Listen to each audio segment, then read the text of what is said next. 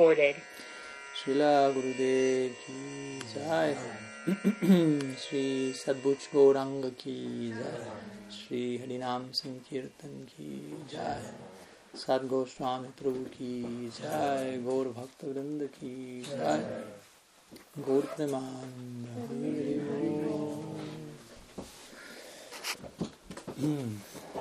You have place there? You can come closer if you want.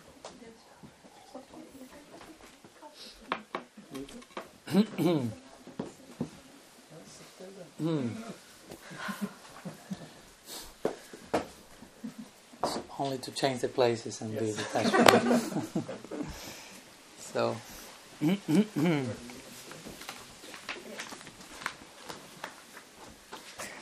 evening to all of you. Pranam, and thanks so much for your valuable presence and attention.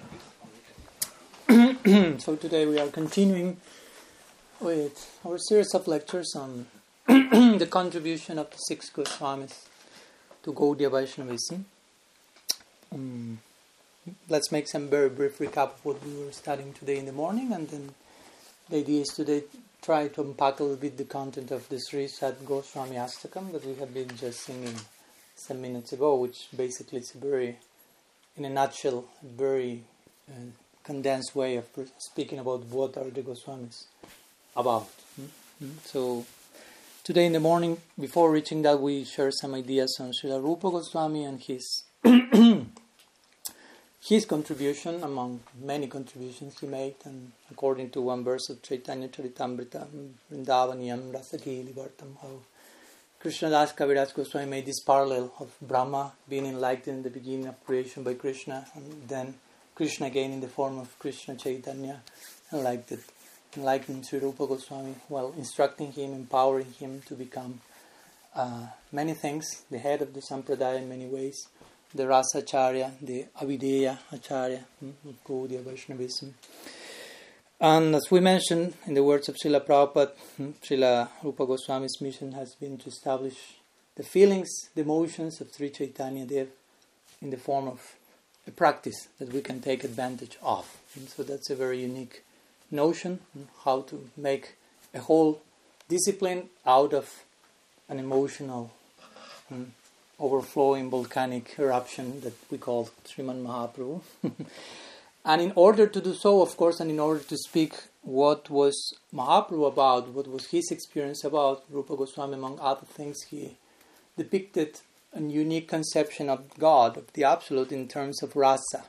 God as aesthetic experience, God as condensed beauty and surrounded by all those qualities that can engage all our emotional makeup, if you will, in the most perfect and consuming way. And in that context, he also wrote many books from the very beginning, describing what's the definition of bhakti for us, Gaudiyas. Of course, we didn't go into detail for that. That's another retreat in UK, maybe. You can come to all of you with me, and we can speak about Anyavilasita Sunyam Gan Karmadhyana Vidam Anukulyana Krishna Silana Bhakti Uttama. Only that verse that Srila Rupa Goswami mentions. This is the idea of bhakti for us, Uttam Bhakti, that needs some lifetimes of unpacking, and no problem, we have no rush, and we have eternity to try to appreciate his contribution. And also we mentioned, besides all his high ideals and dramatic writings and the depiction of the Absolute in terms of beauty and art and rasa, Srila Rupa Goswami was also a very pragmatic personality which knew how to deal with the times he was living in, with the social sensibilities, with the different currents of thought and culture surrounding the very forming of the Gaudiya Sampradaya, and very expertly he had this, as we spoke yet today, very specific and detailed focus, inner, but externally he was able to embrace in a universal spirit things like Muslim culture, and let's make them part of the architecture of the Govindaji temple, ecumenical spirit, while at the same time not diluting the intensity of his penetration into transcendence. So we concluded today in the morning with this idea. For us to be Rupa Nugas or followers of Sri Rupa implies also inherit somehow this spirit from him. Not only as much as we progress, become more and more detailed in our focus, but that specificity has to give place to some form of breadth at the same time. Guru Maharaj will speak in terms of the depth and the breadth of Mahaprabhu's dispensation. So the more we advance, the more we should be able to navigate the two waters. Not because in the name of being deep, I become totally fundamentalist and sectarian, and I can only speak with those who are part of my gang, if you will. Or in the name of breadth, I lose sight of the depth of the contribution of Sri Caitanya and the Goswamis. So basically that's the idea we shared today in the morning, trying to inspire ourselves to be part of Mahaprabhu's mission. We also spoke about what's the mission of Mahaprabhu and how mission can be not only in marble-like terms or in brick-like terms. We have the institution, the hard form of the mission, but also, you agree with that, Tony? But also we have the other form of the mission. What's the mission of Mahaprabhu? The mission of his life, the ideal of his life, the goal he wants to attain, his prayojan. And our mission is assisting him in his mission. And Rupa Goswami is the one who has, as we mentioned, masterminded the mind of his own master, Sriman Mahaprabhu, and established this idea. So that's the most important thing, the ideal, the mission that we have received. Not so much the external form of the mission. The external form of the mission may come and go. Institutions will come and go. So don't.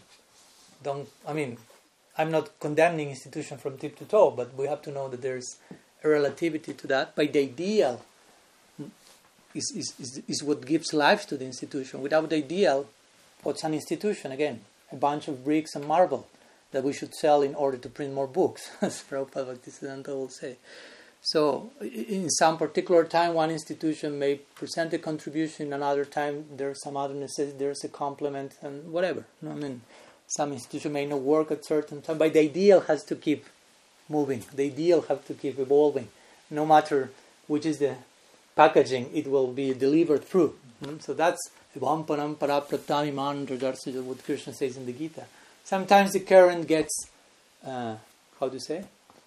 Like, stuck. Yeah? Stuck. The current gets stuck. Was it the technical term for the water being stuck in one place? Okay. When the water does not flow, no, we shouldn't be attached. No, the water should flow in this way, in this particular current, under the name of this particular river. Let the current flow, however it has to flow. But then let the current keep the current alive and flowing. So that's what Parampara is about. So again, at least you have to help him in how to put on the back. I take here. I already know because all these days I have been having the same problem. So yeah, you have to put long there and short there. That will work perfectly. So. Yeah, future of Gaudiya Vaisnavism is not necessarily limited to one particular single group or institution that has to do everything for the whole world and the whole Gaudiya Vaishnavas in all the planetary system or something. But maybe in time there may be less groups. Maybe in time there may be smaller groups or less institutions, but more substance in the ideal. I don't know. I'm not entering into prophecies mode. But the point is that can happen, and we should be willing to take whatever requires for the ideal to become, continue developing. There's some constant unfolding of the ideal of the mission of Mahaprabhu. Srila Maharaj, today someone was asking me, which is one of the favorite things that Srila Maharaj say that I like the most, because they want me to speak about that in the UK or something. So I was thinking, I didn't have to think too much, because there's one quote that I always like too much. That is like, I don't know, egg words. So Srila Maharaj will say, and correct me if I'm pronouncing that wrongly in English, but he's saying, we are a means to our ideal. That's grammatically correct? Okay. So that's what we are. If you ask me who you are, I'm a means for my ideal. My ideal has to trespass me, like penetrate me, and I have just to be instrumental in that to happen. Whatever form it takes. Again, the all important thing is that the ideal may possess me and puppeteer me, make me a puppet.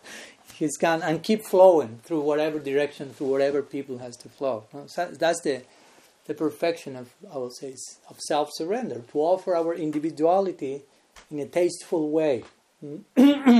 So the ideal may choose to reveal itself and pass itself through us and continue its flow whenever it has to converge, if you will.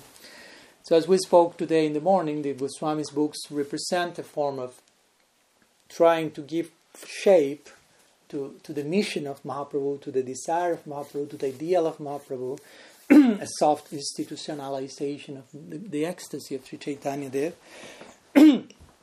And in time, that soft institutionalization that began with some books became harder and harder in the good sense of the term, more concrete form.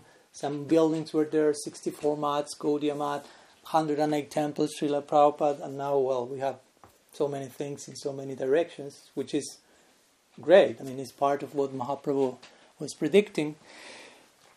But again, sometimes the necessity of the flow may take so many different ways, because sometimes we may get this, attached to idealize. Ideally, this should take, for Mahaprabhu's mission to be successful, this should be happening. No? There should be this much more number of temples, this much more number of, in quantity we may think, but sometimes maybe there's another necessity, and there may be some other types of adjustment. We will take our attention and time in the direction of quality over quantity. Sometimes that can happen. I remember Bhakti Vallabh Tirtha Maharaj once, he said, if you want quality, generally you have to sacrifice quantity. And if you want quantity, generally you have to sacrifice quality. So you choose. No? I'm not saying black and white. Sometimes there's one thing and the other, but there are different proportions of that as well. So I will say nowadays we are, the whole Gaudiya Sampradaya and Gaudiya community is in a moment where it's a good moment to go back to the books of the Goswamis, if you will, to become aware of the foundation of our Sampradaya. After some generations of Vaishnavas around the world, it's a good moment, as we were speaking with Lal Chandra recently, like the best preaching strategy for nowadays is no more preaching strategies. And let's go to know the ultimate conclusions of our Sampradaya, the Siddhantas was established by the 6 Goswamis and so on. So that's an important thing to do. So somehow we are trying to promote that through these meetings amongst the members of different sanghas, so you can extend the epidemics wherever you may go. So today we wanted to share some thoughts. I'm realizing that I've started like 15 minutes later, so I hope Brigopad will change his mudra for a minute. Now I have to do like this because you are the ones extending. So the idea again is to share some brief thoughts on the Sri Sat Goswami Astakam we just sang, brief ones, because again there's a lot to unpack there. So with your permission, I will briefly go through each one of the verses, and we will try to connect some of the contribution of the Goswamis in connection to that, and also you will know the meaning of the song we were singing, because maybe most of you cannot fully follow the Sanskrit, so it's a good way to go there. So Sri Sat Goswami Astakam is an Astakam, a composition of 8 Sanskrit verses. Sometimes they have a 9th one with Nasirbat, Falashruti, Asirbat, Shloka. In this case there are only 8. This is composed by Srinivasacharya, who is one of the main followers of the Goswamis, who was like really the main one, instrumental in the distribution of the books of the Goswamis, what we may call the first traveling Sankirtan party, with Narottam and Srinivas and Yamananda. That's another series of lectures in itself. So he composed this Sat Goswami Astakam, which very, very beautifully narrate and describe the contribution of them. So I will go through the verses quickly. I will go directly to the English and may highlight some of the Sanskrit terms. All of the verses end with the same line, as is classical with the Astakams, Bandharupa Sanatana Raghujuga Sri Jiva Gopalako, which means I offer my Vandanam, my prayers, my pranam to Rupa, Sanatan, Raghu, Jugo, Sri Jiva Gopalaka, which means basically the two Raghus, the two Raghunaths, Gopal Bhatta, Jiva Goswami, Rupa, Sanatan, the 6 Goswamis of Vrindavan. So, I'll read the translation in English of each verse and we'll say some words in that. So the first verse says, I worship the 6 Goswamis, Rupa, Sanatan, Raghunath Das, Raghunath Bhatta, Sri Jiva and Gopal Bhatta. The last line generally when translating goes to the first place. They are always engaged in chanting the holy name of Krishna and dancing. They are just like the ocean of love of God. And they are popular both with the gentle and with the ruffians, because they are not envious of anyone. Whatever they do, they are all pleasing to everyone. And they are fully blessed by Lord Caitanya. Thus, they are engaged in missionary activities meant to deliver all the conditioned souls in the material universe. Swami Prabhu ki jai. So this is the first verse, which very beautifully depicts the achar of the Goswamis, Krishna Kirtana.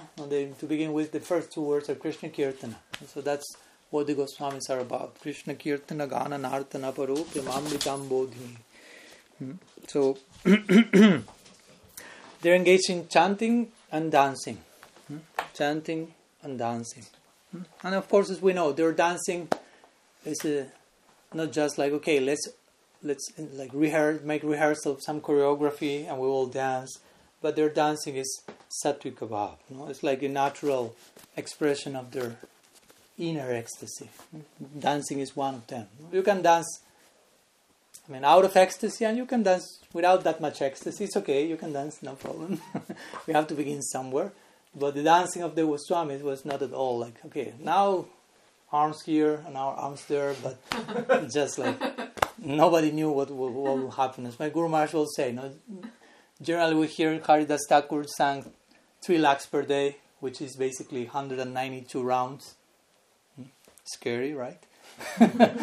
But we never hear how many rounds Rupa Goswami chanted, because it is said that generally he started chanting and maybe after half syllable he passed out immediately, collapsed, rolling in the ground, and no more rounds per day. So if you meet Rupa Goswami, please do not ask him how many rounds did he chant today. That half a syllable of the name is much worthy of all the rounds I have chanted till the day of today. So again, it's not about necessarily quantity, but quality. So they are described as Dhira Jana Priyo. So they are dear, they are priya to Dhira and to Adhira, to the sober and to the unsober, you say? Okay. Or to the gentle and the ruffian. So you can imagine, one thing is, you are dear to the nice people. Okay, they are nice, so they like you. But they are dear to everyone. To the less virtuous, to the more virtuous, it is said that they were an ocean of mercy to everyone. And one important point there, the one important word for us that qualifies further this situation is why they are so dear for them, Nirmatsaru. Nirmatsaru, which the Bhagavatam says similarly. Dharma prayuta kaita gotra paramo. Nirmatsaranam. So Nirmatsaranam means they are non-envious. So just by being non-envious, just like if it's something easy, But if you get to be non-envious, basically you become a friend of everyone. That's the whole idea. Envy is that thing that gets in the way of real friendship, real universal friendship. So a non-envious person, in brief words, has no enemies. So they are dear to Dhira and Adhira, because they are not making this distinction, basically, due to being non-envious. They are just seeing in a very generous way, as my Guru Maharaj will say, only the potential of every jiva. Even the worst possible Jagaya Madai you can imagine, he's called Swami Padmanabha just in case, they will see such a ruffian only in terms of his or her potential. My Guru Maharaj will say, Mahaprabhu and the Goswamis, by extension, they are not judging us by who we were in the past, what we did, thank God. And they are not judging us for who we are in the present. Thank God. 2 times and 3 times and more. But they are judging, quote unquote, considering us according to who we can be, to what's our potential. They are only seeing us in terms of our brightest future. That's another of my favorite quotes of Srila Siddhar Maharaj. He will say, your future is brilliant. Period. If it comes from the mouth of someone like Srila Siddhar Maharaj, he really feels that, and he really feels that, hopefully you really feel that, because he's saying that to all of us. Your future is brilliant. No matter how cloudy is today's sky over your head, your future is brilliant. Try to have a glimpse of the dispensation that has knocked on your door in this lifetime. I mean, it's overwhelming just to think about that. So that's a good exercise. Every time some cloud appears in our Anishtita Bhajana Kriya schedule, remember Srila Samara speaking to your ear, your future is brilliant. Even today. Especially today. And not lose sight of that. Because that's the whole problem. We lose sight of the potential, brilliant potential that's waiting for us. And we get discouraged and we get depressed and so on. A very famous philosopher in Argentina, he used to say, you are not depressed, you are distracted. Like when you feel I'm depressed, it means you are paying too much attention in the wrong direction, that's all. You are too much obsessed with distraction. But if you pay attention in the proper direction, the future is brilliant. The brilliant horizon is still there. So, this is say here, whatever they were doing was pleasing to everyone because nirmatsaru. They were free from envy. So the Bhagavatam basically makes this idea of nirmatsaranam as synonym with being a sadhu. Because it says nirmatsaranam satam. So satam means sadhu. You want to be a sadhu, that's almost like synonymous with being non-envious. That's an important thing to, like yardstick, you say? Where's my sadhuness? Where's my non-enviousness? No? And that goes hand by hand, basically. Sri Caitanya Kripavaro Bhubibugo Bhavarahavam Paraku. So, Sri Caitanya Kripavaro is here. So they are fully kripasized by Mahaprabhu.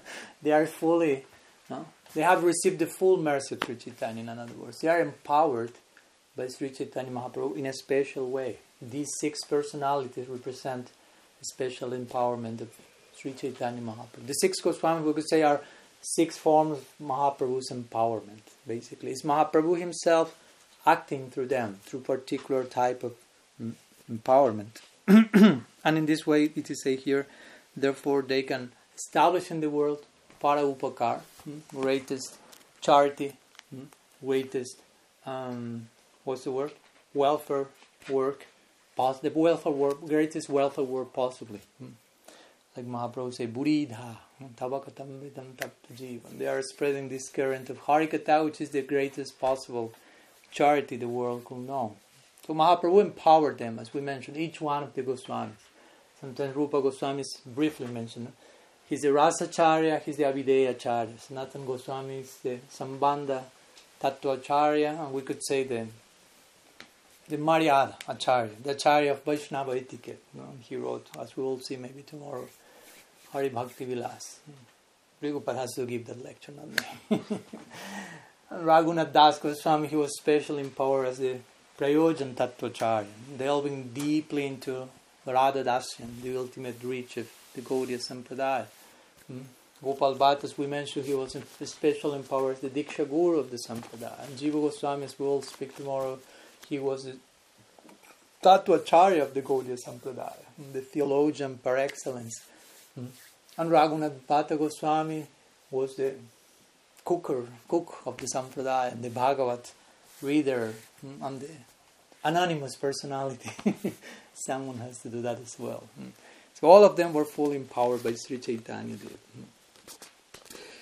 Let's go to the second verse, which focuses on the on the connection with Shastra to begin with. They are very expert in studying all the revealed scriptures with the aim of establishing eternal religious principles for the benefit of all human beings. Thus, they are honored all over the three worlds, and they are worth taking shelter of, because they are absorbed in the transcendental loving service of the lotus feet of Radha Krishna. Radha Krishna Padara Binda Bhajanandina Matalika. So, this is an important point here also. The Goswamis being Nana Shastra Vichara Naika Nipuna. They are Shastra Nipun. Srila Rupa Goswami himself uses this expression. Shastra Nipun means like scriptural genius. Someone who really not only has great intellectual capacity, but has great intuition to see how actually all the revealed texts are converging in a particular direction. That's not an easy task to do, you can imagine. Especially when you speak about, with any religious text, but what to speak about the Vedas and the jungle of sounds, as Srila Maharaj will say, so many directions in the different scriptures and chapters and Puranas, Rajasic, Tamasic, Sattvic Puranas, and Itihasa, and Vedanta, and Veda, and only with the Bhagavatam you have a good deal of a nice headache to deal with.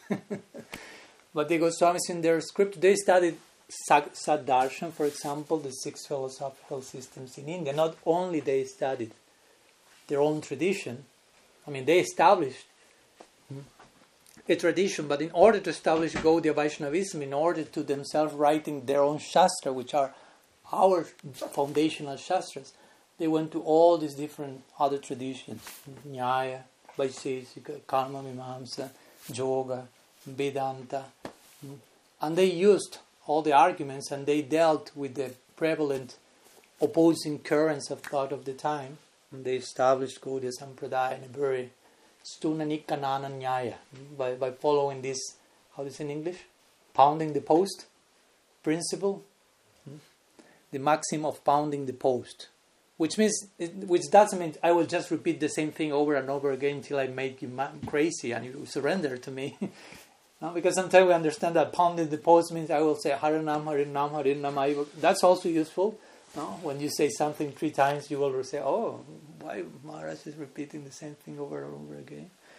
But Stuna Nikanana Nyaya means mostly I will present a point and I will address all the opposing arguments to that point.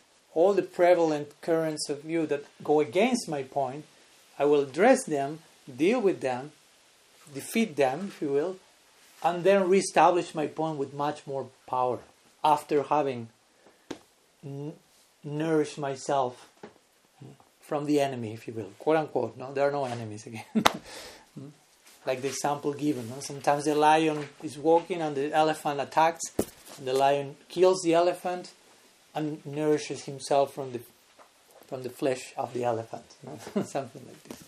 So the obstacles eventually give further power to one's point. So the Goswamis did that expertly. If you really study in detail the Sandarbhas of Jiva Goswami or many other of their books, they are really taking the time to, they really know in detail all the other currents of thought. So that's an important point that our acharyas also say. Of course, it's enough. It's quite complex to become an expert in your own tradition. But at least if you want to establish a sampradaya, at least if you want to be a guru, for certain people at least who wants to really perform a certain function, they have to be familiar with other currents of thought, especially with those who are prevalent in the time one is dealing with. No? That's what their definition of guru in the Bhagavatam, Sabde Paricha Nishnatam. So the guru should be Shabde Nishnatam Ampariye Nishnatam. So Nishnatam means, how is it in English? Like drenched. Thank you. So the guru should be drenched into Shabde and Pari. So Shabde means the knowledge of scripture, theoretical knowledge of scripture. The guru should be drenched in that. That means Nipuna, Shastra Nipuna. And Pare should have realization of that theoretical knowledge as well. Should walk the talk, basically, for his discourse, her discourse, to have real power. And Vishwanath Chakravarti Thakur comments in this famous verse, to be expert in scripture also means not only devotional scriptures, but other books as well. So that's an important point that my Guru Maharaj likes to emphasize. Sometimes the Guru has to be familiar with current, like present currents of thought, which may have nothing to do with Gaudiya Vaisnavism, but which are the prevalent ways of dealing with reality. And if you want to speak to the world, you have to somehow be familiar with that to speak a similar language, to give proper examples and so on. So the Goswamis were. And when I say the Goswamis were expert in that, somehow means we should become expert in that as much as we want to represent them. If you tell me I don't want to represent the Goswami, okay, that's your idea, but if you want to represent them, that has some implication. And of course there are levels of representation, but we have to understand they were willing to do this. So they established the ultimate essence of Shastra and show how all Shastra converges in one point, Tattu Shamam Bhayat, like the Vedanta said. You have to understand all this jungle of Vedic sounds in context. It seems that it's totally like pointing in hundreds of directions, but by proper understanding of it, it goes in one single direction. It all converges in this one point, or these two syllables, as we will say, like to say, Krishna, Krishna. All this jungle of sounds are finding final shelter there. And therefore they are totally honored by everyone, by mercy. Here, Lokanath Hitakari, all this trouble that they took, if you will, studying all these books and writing all these books. When you read the books of the Goswami, one of the things you will think is, this takes time. This is not just, because sometimes we will think, no, they just sat and opened there were no books at the time. They took the palm leaves or whatever and full samadhi, Bhakti Rasamrita Sindhu, Ujjval Nilamani, Sat Sandarbha. It doesn't work like that. There is work, effort, edition, correction of the text. It's not that just trance samadhi, because sometimes we idealize it. Okay, they are need to see that means they just pressed the button and the book was there or something. Now, revelation came and there was no effort required, and it's not like that. There's a lot of things that we have to appreciate. So they did that with full compassion. That's the thing in this verse. Lokanam hitakar, they really were driven by universal compassion. Because again, they are representing the very personality of compassion, Audarya, Sriman Mahaprabhu, Mahavadanya Avatar. And therefore, Tribhuvane Manya Saranya Karo. They are the worthy shelter for the three worlds. You can imagine. These 6 village girls in Braj appearing as Goswamis, they have the potential to shelter the whole creation. One may say, oh, that's Pushpita Bhachana, that's flowery words and that poetry, but they have that capacity in potential. They have that capacity because they have that compassion. Have compassion means I have the willingness to host you, to receive your condition and deliver you basically with the highest type of blessing. So, Tat Goswami Prabhu ki jai. Yeah. Third verse. Hopefully we'll reach the 8th. Mandarupa Sanatanara Gujugo Sri Jiva Gopalako. These Goswamis that I worship, they are very expert in the description of Sri Chaitanya's divine qualities.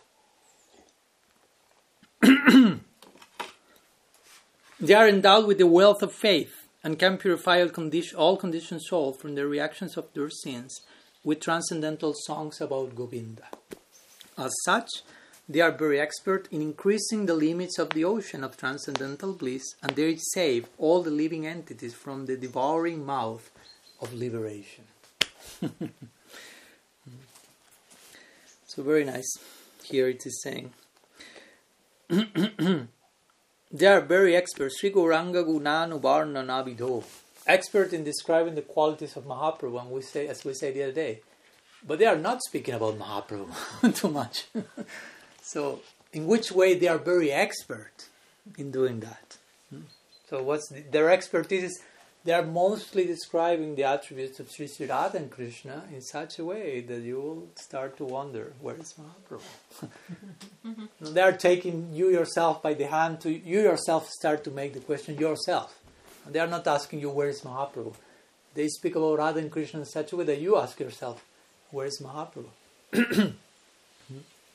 Which was the name of the system that Socrates had in Greece? That they take the person to reach their own themselves. Meiotic system. Meiotic, yeah, thank you. So it's a form of meiotic in this way, no? Like they are not saying Mahaprabhu and this is Mahaprabhu, but they are speaking of Radha and Krishna, some parokshabad, some indirect description in such a way that you. And where is Gauranga? There has to be a Gaur Lila. It cannot end like this. My Guru Maharaj will say boldly, without Gaur Lila, Krishna Lila is a failure. Because Krishna himself is feeling there is something lacking here. I need a whole new Lila in order to fulfill this desire that came in the height of Krishna Lila. So, again, the Goswamis are describing expertly the qualities of Mahaprabhu. Expertly, in this case, means indirectly, in a suggested way. That in such a way that we ourselves will reach that conclusion naturally. That's a point we'll have to reach someday, and we have to pray for that realization. That realization we will realize really between Mahaprabhu and Krishna, there is no difference. The diversity is there, but the unity is foundational to that diversity as well. Shraddha Samriddhi Anvito. They are endowed with divine faith, with divine trust and conviction. And therefore, Papo Tapa Nikrintano, they can purify all conditioned souls. Tanu Britam, Govinda Ganamrita. They are purifying all of them through what? Through Govinda Gana, to the nectar of Amrita, to the nectar of songs about Govinda. And so they are delivering so many compositions, so many shlokas, stotrams, stavamala, and stavavali, and so on. So many songs. They are. If you analyze all the contribution of the Goswami, one of the main contributions were so many poetry. They gave so much song were there. And we can be delivered by all sins through singing. That's basically our process. And of course it doesn't end there. The whole goal of singing and this divine gan and these divine songs is not just being free from sin, but anandam buddhi vardhanaika nipuno. There's like some paraphrasing of Shikshastakam here. Anandam buddhi vardhanam. So they themselves are the personification of this. Anandam buddhi vardhanaika. Again, nipuno. Nipuno meant what? Remember? Expert. Yeah, expert, genius, someone very capable of Anandam buddhi vardhanaika, of increasing the tidal waves of Ananda. Basically, the ocean of Ananda starts to overflow by their churning. Basically, they are very expert in that through their own song, through their own presentation. Kaivalya Nishtarako, just in case they are saving you from Sayuja Mukti. We have to mention that as Gaudiyas. Somehow or other. Kaivalya Nishtarako. They are really, again, throwing us in another way into an ocean of personhood, basically, of individuality in the context of loving devotion. Therefore, we offer our pranam to the six Goswamis. Fourth verse, I worship them, the six Goswamis, who renounced all association of aristocracy. Another important point. In order to deliver the poor conditioned souls, they accepted loincloths, treating themselves as mendicants, but they are always merged in the ecstatic ocean of the gopis' love for Krishna and bathe repeatedly in the waves of that ocean.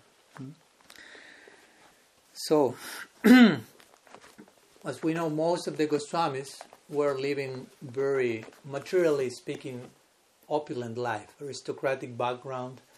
Even those who were not of high birth, like Raghunath Das Goswami, in the consideration of Varna Ashram, he was living like a deva, basically, like in a palace and a very aristocratic, opulent family. So all of them, because again, one thing is to become a Babaji and go to Vrindavan out of frustration because you never were successful in material life.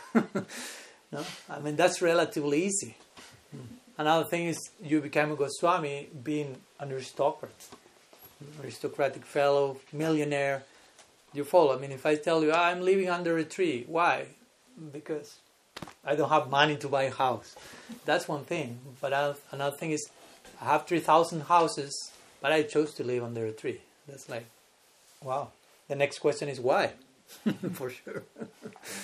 Why that detachment? No, well, of course, Mahaprabhu loves detachment in a particular way. Mahaprabhu Bhakta Ganit Bhairagya Pradam Jadi Krishna Hoy Gaura Bhagavan.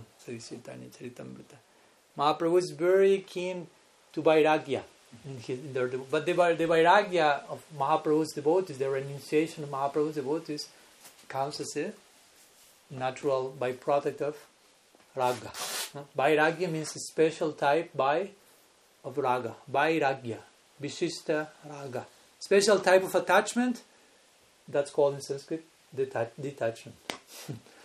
Now, over and over again we have this type of ideas. Like Viraha. Viraha, generally we translate separation.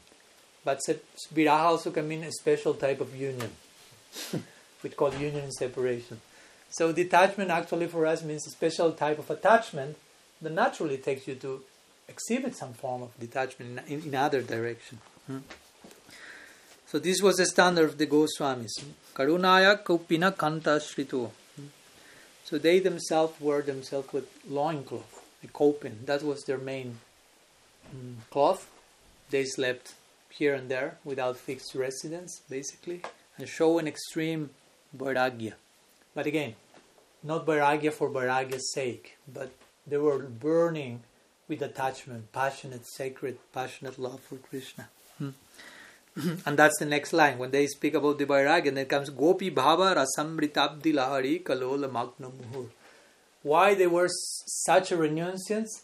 Because they were diving into the ocean of Gopi Bhava. They were burning with lolam, with transcendental greed, and that took them to show natural indifference for the world. They were not even aware of that. That's the real idea of that. For us as bhaktas, our vairagya is just like, should be a natural byproduct of our raga, of our attachment.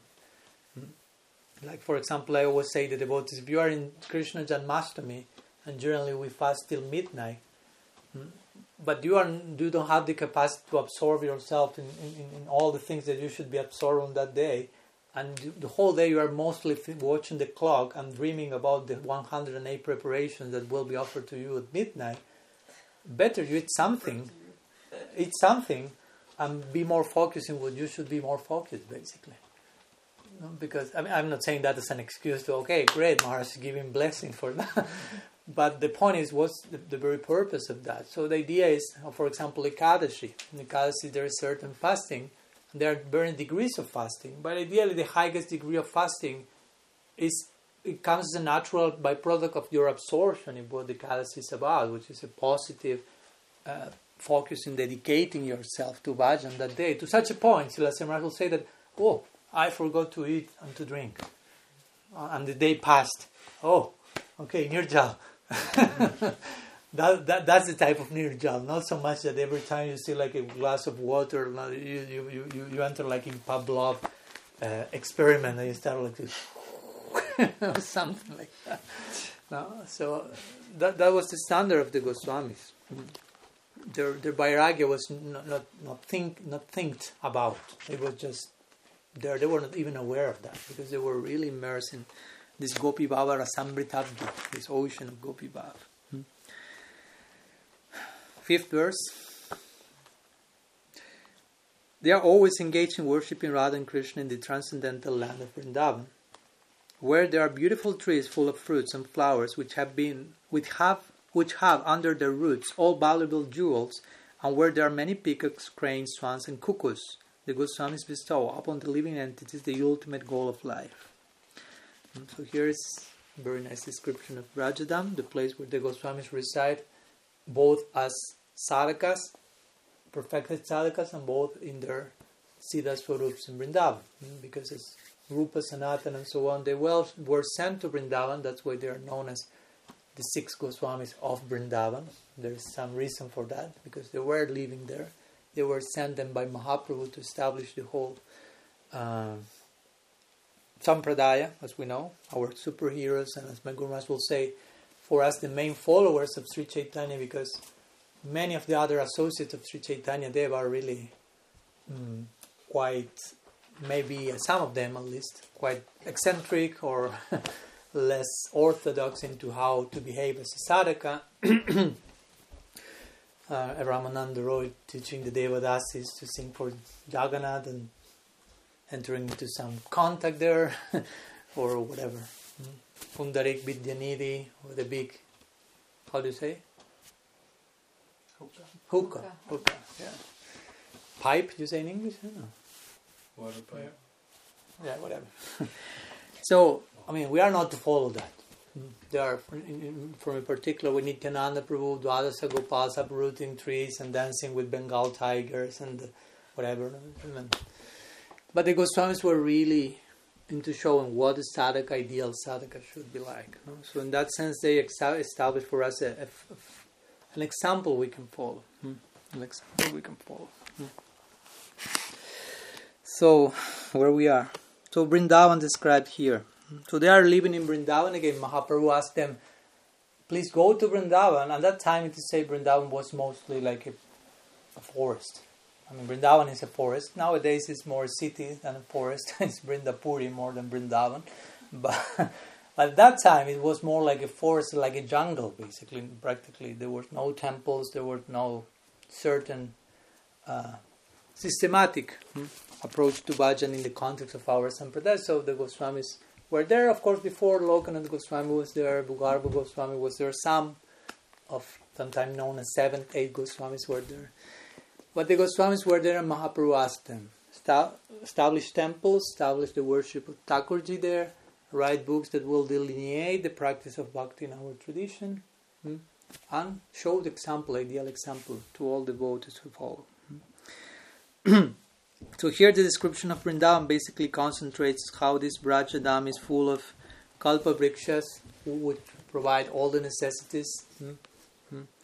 And interestingly here it is saying, under the roots of the trees they are full of valuable jewels. Like implying the Aishwarya is not explicit there. No? All this Vrindavan has Aishwarya as a foundation, but it's not in the forefront, you say, but it's on the background, underlying, allowing the Madhurya to happen. But the interesting thing, as my Guru Maharaj will say, in Vrindavan there's much more Aishwarya even than in Vaikuntha. Every tree is a kalpa vriksha, every cow is a kamadenu, the land is chintamani. But the most Aishwaric thing, if you will, the greatest opulence there is the love of the Brajavasis, which take them to not ask anything from all these unlimited sources. They are not asking, oh, the land is Chintamani, I want this, I want this, I want that, I want that. There comes a Kamadenu. Let's milk her. Everything we want. Oh, Kalpa Vriksha. We hear there are some valuable jewels. Let's uproot the Kalpa Vriksha to find the valuable jewels, whatever, anything, nothing. They don't want anything. Or maybe they want something. They may want some fruit, some flowers to offer in service to Krishna. But even if they want that, it's not for them. And since it's not for them, they do not even need to ask that to the tree. No, it is said that naturally if they need and they want some flowers, some fruits for offering to Krishna, the trees themselves will give the flowers, give the fruits. So everything is working automatically there, flowing automatically. Some problem, Brigopad? Okay, just in case. Few minutes and we are there. So, let's continue. But there is a nice description here of how the Goswamis, again, as Goswamis lives in Braj, but eternally, as Manjaris, they also live in Braj. So in every sense, they are the Goswamis of Vrindavan. They are of Vrindavan. 6th verse. They are engaged in chanting the holy names of the Lord and bowing down in a scheduled measurement. You emphasize that in your Manasiksha lecture, I remember. In this way, they utilize their valuable lives, and in executing these devotional activities, they conquered overeating and sleeping, and were always meek and humble, enchanted by remembering the transcendental qualities of the Lord. Goswami ki jai. So very nicely here, showing again their example as sadhakas, Sankhya Purvaka. They are chanting a fixed number. Although sometimes they may try, but again, as we mentioned, it may not happen, but they are giving that. And especially Namagana Nativihi. Nativihi means, and I remember, and I appreciate Brigupad's point he made in his Manasiksha series, that the offering of obeisances on a daily basis in a particular number of times, unfortunately, in most of the cases, it has been lost in our Gaudiya tradition as part of our daily sadhana. And generally, we have these numbers for, I'll chant this amount of rounds. But we don't have, I will offer this amount of obeisances per day, which is, as we can see here, part of the Goswami sadhana. And the Goswamis are the ones who are there of establishing the standard to follow as a sadhaka.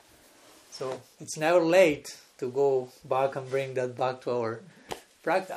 At least you can start with one if you want, but we have to begin somewhere. Now, I remember first time I went to Vrindavan and I saw these sadhus offering, doing Dandavat Parikram to Govardhan.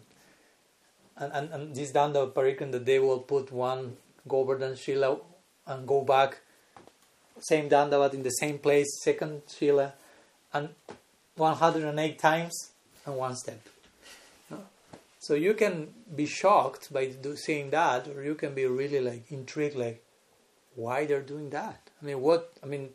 Clearly nobody's paying them. They don't have a Patreon website, and someone is supporting each one of their 108 dandavats per day or something. So what's taking them to take that trouble? Because it's not comfort zone, I can tell you. And I start to make numbers, how much this takes for them to finish the whole parikram, because they are circumambulating the whole hill. It's not that, okay, during the day, let's see where I end. No, I have to finish the whole thing. And that will take years, probably. And again, this has to do, we cannot, I'm not saying from tomorrow, we have to start on that standard, but this is the same idea. And my point is, how much insight they must have receiving by doing that. Even though externally it seems just like a mechanical thing, up, down, up, down, up, down, for years. Something is coming to them, because if not, they won't be doing that. No, but they are not trying to take your attention. You realize they are really into their own thing. I don't remember the name actually of one Christian author, but it's a very interesting book. And he went to live to the monastery, old Christian monasteries, and he received the service, interesting seva, of Nativihi. The temple president, let's say, told him, your services, you have to go to the door outside of the monastery and to offer obeisances to every person that crosses your path. That's what you have to do. So he wrote a book after some years of only doing that for years, about all the realizations that came to him by just doing that. And it's like, wow, and this person is a sage, a mystic, and only by doing that, of course, with the proper attitude. But the point is, there is a potential in this offering of obeisances. So at least when we do that once a day, Vanchakalpataru, hopefully we are not doing that just like, oh yeah, now is the moment of aerobics. No, my head to the ground, and I go down, and I go up and up. Sometimes I see the devotees saying like, Jai Vanchakalpa. No, Vanchakalpa. And they say, that's not Vanchakalpa. Vanchakalpa means desired tree. What does it mean? Desired tree. No,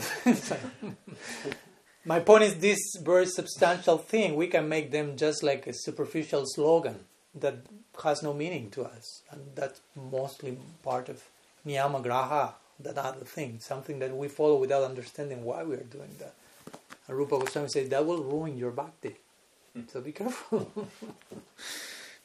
So they were really engaged in this way, bowing down a scheduled measurement. So that's a very interesting idea. We can try it. And in this way, to say they conquered over sleeping and eating. So try to imagine to conquer these very,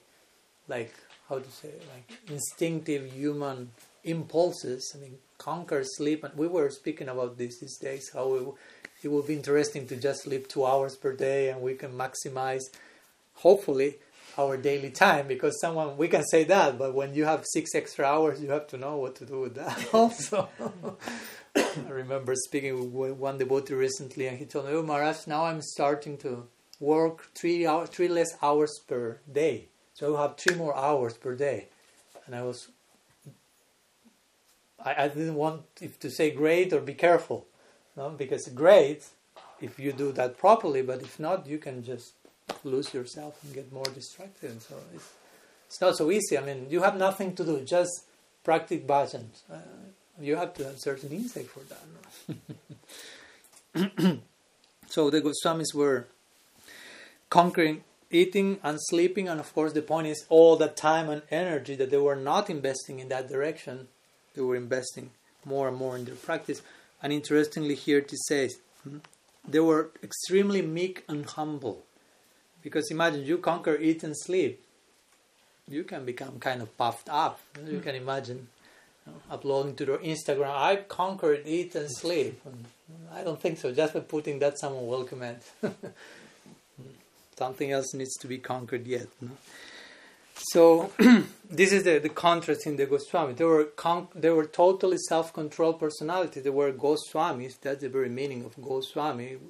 Do not try to make less of the word. I mean, it strictly means you control your impulses. Bachuvigam, manas, krodha, vegana, and so on. Rupa Goswami made that very clear. You want to converge in the last verse of Upadeshamrita, Radha Kund, and so on, don't gossip first.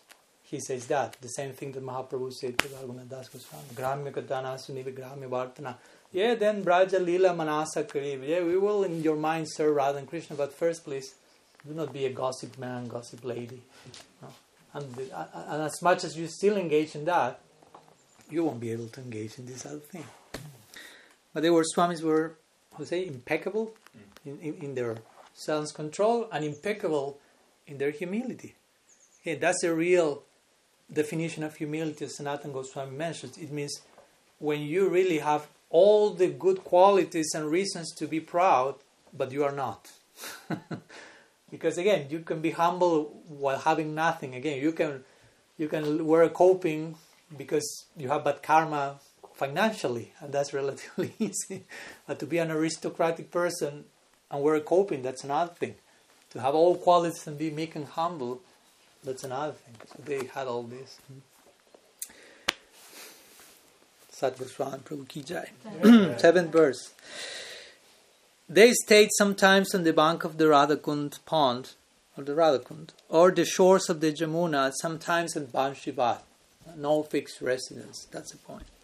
They appeared just like madmen, in the full ecstasy of love for Krishna, exhibiting different transcendental symptoms in their bodies, and they were merged in the ecstasy of bhakti. So again, sometimes you will see them in Radhakund, sometimes they will be seen on the shores of the Jamuna, sometimes they will be seen sleeping under Bamsivat, implying they didn't have a fixed place, even though they established this incredible temple, Radha Govinda, Radha Manmohan. They were wandering here and there like madmen. That's the idea. They were just wandering. And now the next verse we will go kind of complements. Wandering, doing what? Looking for someone, inquiring, crying, calling, crying out, as you will see in the next verse. So let's go to the last verse in connection with this, who says how the Goswamis were calling, here Adi Braja Devike, and so on. Chalaliti Nandasuna Kuta. Kuta, Kuta, Kuta, Kuta. Kuta means where? Where are you? Where are you? The Goswamis never say, generally, I've seen them. I have them. They are mine. But mostly they show this intense example of separation. Where is Krishna? Where is Sri Radha? And so on. They were loudly calling everywhere in Vrindavan. Queen of Vrindavan, Radharani, O Lalita, O son of Nanda Maharaj, where are you all now?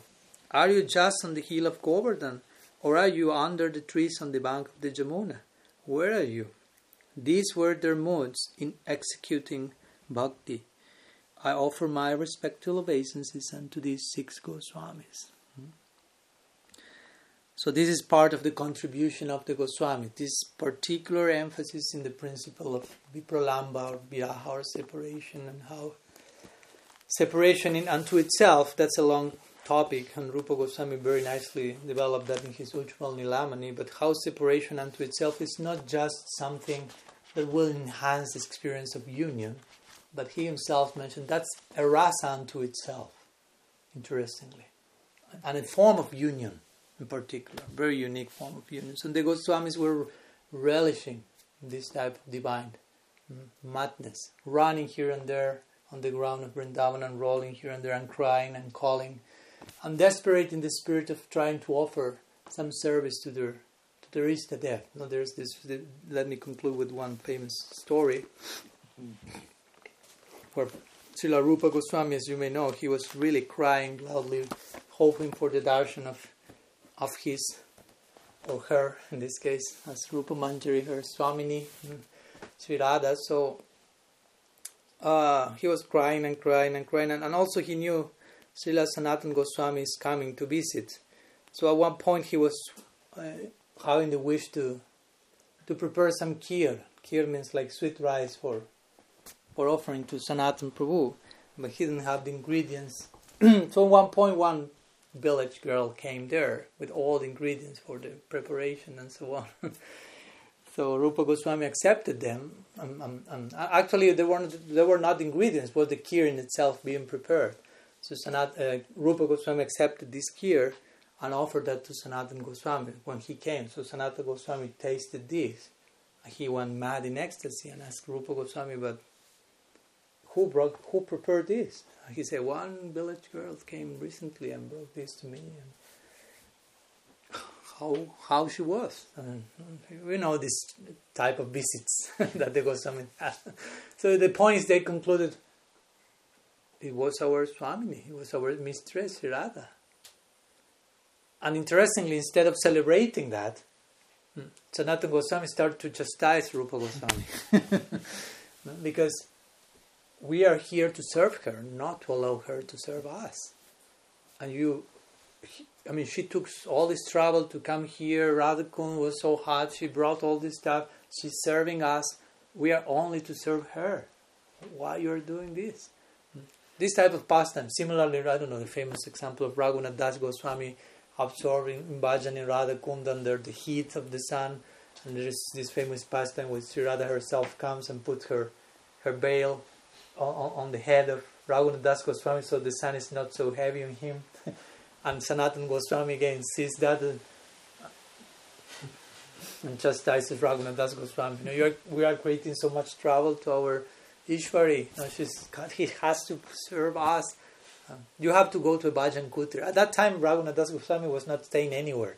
So at that time it started the tradition of bhajan kutir, because in order to render proper seva and to avoid being rendered seva by one's object of service. So in this way, the Goswamis were totally obsessed, if you will, in divine madness, in divine love, with this idea of this notion of exclusive favorable service and not being served in any single way. So all this has to do with their contribution, and all, again, that contribution is not just to say, oh, how nice Goswami Ki Jai, but how their contribution transformed myself to the point of getting closer and closer to what they are about. Not imitating them, because that may be dysfunctional for most. Just do not try to do copy-paste of their standard. But, at the same time, that has to touch my heart on some level and create some transformation in one degree of another. So that's part of the commitment of coming to this series these days, just in case you thought it was for free. It is not.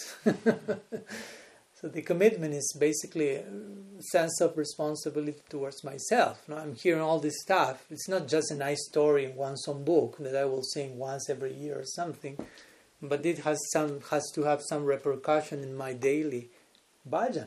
If I continue with my life as if nothing, as if the Goswamis do not exist, or their contribution has nothing to do with my necessity, still we need to hear these lectures again or something, or expand our series of lectures. So some ideas we want to share today more in the context of discussing some thoughts on Sri Sad Goswami Astakam. We are almost on time, a little bit more, but 3 minutes if anyone has some related question or non-related question, but somehow related to the Goswami, we can. No, I had one. Yeah. You were speaking about feelings and dealing with the reality. Again, sorry? You were speaking about feelings and dealing with the reality. Mm. So I was kind of thinking how much we should care about the bigger community, like in order to like make our heart soft. If we just like close our eyes and ears and heart from the bad things happening around us, so can our heart like stay soft for Krishna only, or can it stay open for Krishna only? Mm-hmm. If you can get what I'm trying to say. I think so, yeah. When you speak about the situations are in the community, you mean also in the world, but also humanity, both. Okay, yeah, there are all kinds of community. degrees of community, yeah, and in everyone there is some mess going on as usual. Yeah, of course, in one sense we should understand how to do that, because again, in the name of being compassionate in every direction, we should do that in such a way that is sustainable for us, and we do not go like paranoid, because sometimes we may not have the capacity of dealing with every single mess that is going on every layer of reality, and you may end up in a madhouse or something, trying to be compassionate, but it's a gradual process, because again, compassion implies a type of suffering, but with love. No? I suffer, I empathize with your shortcoming, and somehow that melts my heart, because I'm willing to get out of my own ego-like perspective and enter into your experience and connect with that and try to do something about that. So that takes time and energy, and in the beginning we may not have full capacity of projecting that in every direction. So we have to start somewhere. And at the same time we have to understand something, which is, as my Guru Maharaj will say, there is no perfect community here. I don't saying that to be lazy and okay, let everything be destroyed, but do not go to the point of expecting a Golok standard on planet Earth. That won't happen. So the only perfect community, he will say, is Golok Vrindavan, Golok Navadvip. There you have perfect community.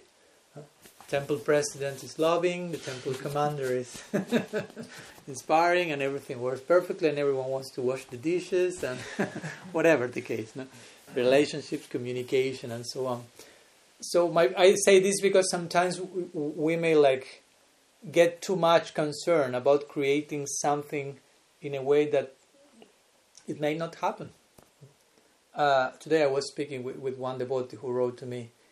He had some problem with one temple president, and he was kind of doing catharsis with me, okay, all the things that the temple president did to him, and I understood the point. It was understandable. I'm not criticizing that, but of course, at the end, the conclusion was, okay, but how much you can change that person, how much you can change the situation, and how much you can change yourself. I mean, how much you are doing all that you can to change yourself before speaking about what the other person did wrong or not. So instead of getting in anxiety because the temple president did this or that, first reply to yourself the question, have I done my homework to the fullest degree, and I have done all that is in my capacity to be in the proper situation? Because if I say no, and even I say no, I still look what the others say, that's a form of hypocrisy, basically, or victim consciousness. So we have a responsibility with our own selves as sadhakas. I have a commitment to myself as sadhaka in any given situation. First of all, I have to be, what Prabhupada said, strict with myself and merciful with others. But first I have to be strict with myself. Strict, I do not mean paranoid. Again, understand the idea, please. It's not it's in a sustainable way. am I giving all that I should give, or I am just taking some extra coins in my pocket, who knows for what? No? And generally that's the cause of our discouragement in many moments in our practice, that we are not giving all that we could give, and we are taking something there and who knows for what, some laziness there. But if you give that, that will make the difference. And when you give that part of yourself, those things that were disturbing you are no longer disturbing. Not because the other person has changed maybe, but because you have changed. So again, there are so many things going on in the community, in the world, but there are so many things that has to be harmonized in ourselves. No? So I will take always this stance that, yeah, we can spend all our life pointing all the things that have to be changed in my mission, in my temple, in my family, in my this, in my country, in my society, all these layers of. But why not begin here at home? No? All the things that have to be changed in myself, and only then I will point in a real compassionate way. No? So I will make that emphasis. No? I mean, real compassion will come again. As much as you are strict with yourself, you can be compassionate with others. If you are not strict with yourself, there's no real compassion. It's just superficial, sentimental, whatever, something. So, and I know this is not easy and this is not comfort zone. I mean, I'm looking at the face of you all. Do not forget that part. And none of you is smiling at this point. But it's okay. It's a serious thing, and we should have introspection and ask on a daily basis, am I giving myself all that I can give myself to this ideal, or I'm saving something for some other thing separate from the ideal? And again, it doesn't have to be neurosis, but it doesn't have to be hypocrisy either. So some middle point, and and the more we take commitment for ourselves, we will be able to be compassionate and deal with others in a real way, in a real compassionate way. Because sometimes in the name of compassion, you are just like promoting mediocrity or conformism or things like this. No, oh no, I want to be compassionate. Come, I will help you, and you are actually not helping anyone. Maybe you are just making the person remain in there. Like, I don't want to put myself as an example because I'm not. But in this case, for example, when this devotee was telling me, this devotee did this to me and told this to me. I could choose, okay, I will be superficially compassionate and say to him, oh yes, no, this temple present is terrible. I really understand you, Prabhu. I really support you, and you have my. And he may feel, oh, thank you, Maharaj. You are so loving. And end of the story. But there was no big change in his heart. I mean, so instead of that, I say, no, let's take him out of the comfort zone. Okay, he may have done this and that. I don't know him. I cannot tell you. But are you doing your homework? Unfortunately, he became like, oh, that's what I needed to hear. Thank you. So I'm happy that he appreciated my point, because, I mean, I took the risk. The other person may say, like, what are you saying, Maharaj? I mean, he's the bad guy. I'm just a victim here. But the point is, if you want to play the victim consciousness is the exact opposite to Krishna consciousness. So you're choosing which game to play. Krishna consciousness, victim consciousness. The two of them cannot go together. It's like go with the car in the two different directions, and crash is about to happen. So yeah, I will say that, because there's emphasis, compassion, and saving the world and so much, but strictly speaking, it's harder to save yourself, and it's more difficult. Sometimes in the name of saving the world, you are just being evasive with your own personal growth, and you can save the world as much as you yourself have saved.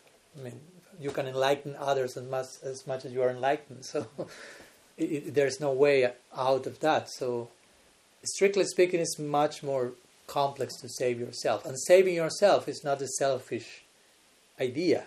Our idea of salvation, which is Prem, is totally selfless.